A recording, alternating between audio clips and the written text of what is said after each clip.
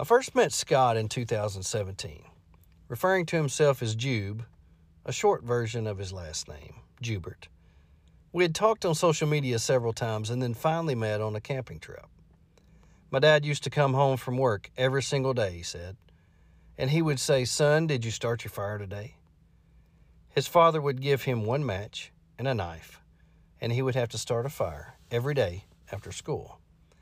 It was an art for him to take the shavings from the piece of cedar and place them into a pile.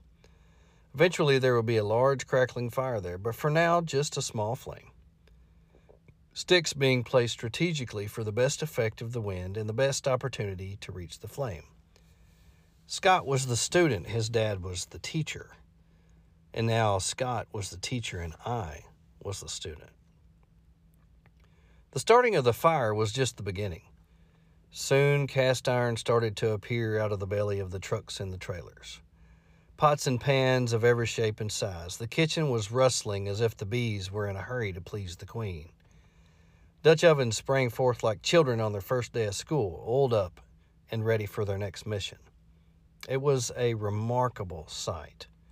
I again was the student admiring the teacher from the front row.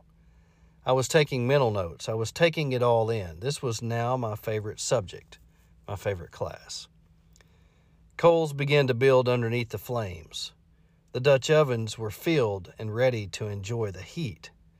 The small shovel emerged and dug into the wood. Sparks flew up into the evening. Chairs were formed around the pile of rocks, encompassing the crackling fire.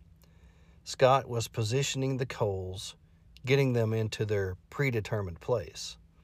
"Almost ready," he said as he fell back into his chair. "This reminds me of the time," was the first reminiscence of the evening. The story of previous camping trips fell on my ears. I took it all in like a young teenager who had missed his last meal. I was hungry for more. Kelly joined in with a story of a trip out west he and his daughter were about to take. The planning was almost finished. The rigs were packed and ready. We laughed about the last time we had enjoyed each other's companies on the banks of the Big Piney Creek.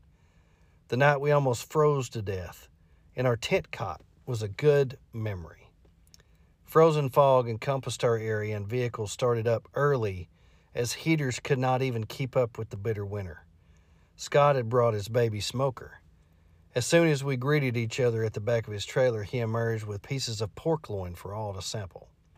Overnight paddling trips down the Buffalo River made for delightful conversation. Fly fishing trips to New Mexico stirred my interest in a hobby I had never had the opportunity to try. The stories were steady as a metronome for the pianist, pausing only to stare momentarily into the flames, praying this time would never end. The coals were perfect now. The tiny shovel came into view to do the work for which it was created. Small areas of coals spread on silver pans.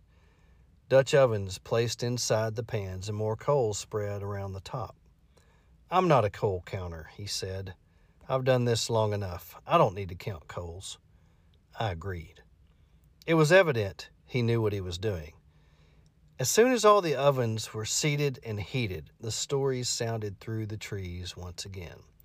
It was the song of my people. It was stories of years gone by and plans for memories to come. It was a place everyone would want to be, a place to learn from those who had walked before you. I wanted my feet to follow his footprints. I want to be the storyteller one day. I need more stories to tell. There's only one way to become a storyteller. Go more places where there are campfires. For where the campfire burns, memories are made, stories are born. Maybe at the next spot, maybe on the next trip, maybe somewhere down the road, you will be the storyteller instead of the student.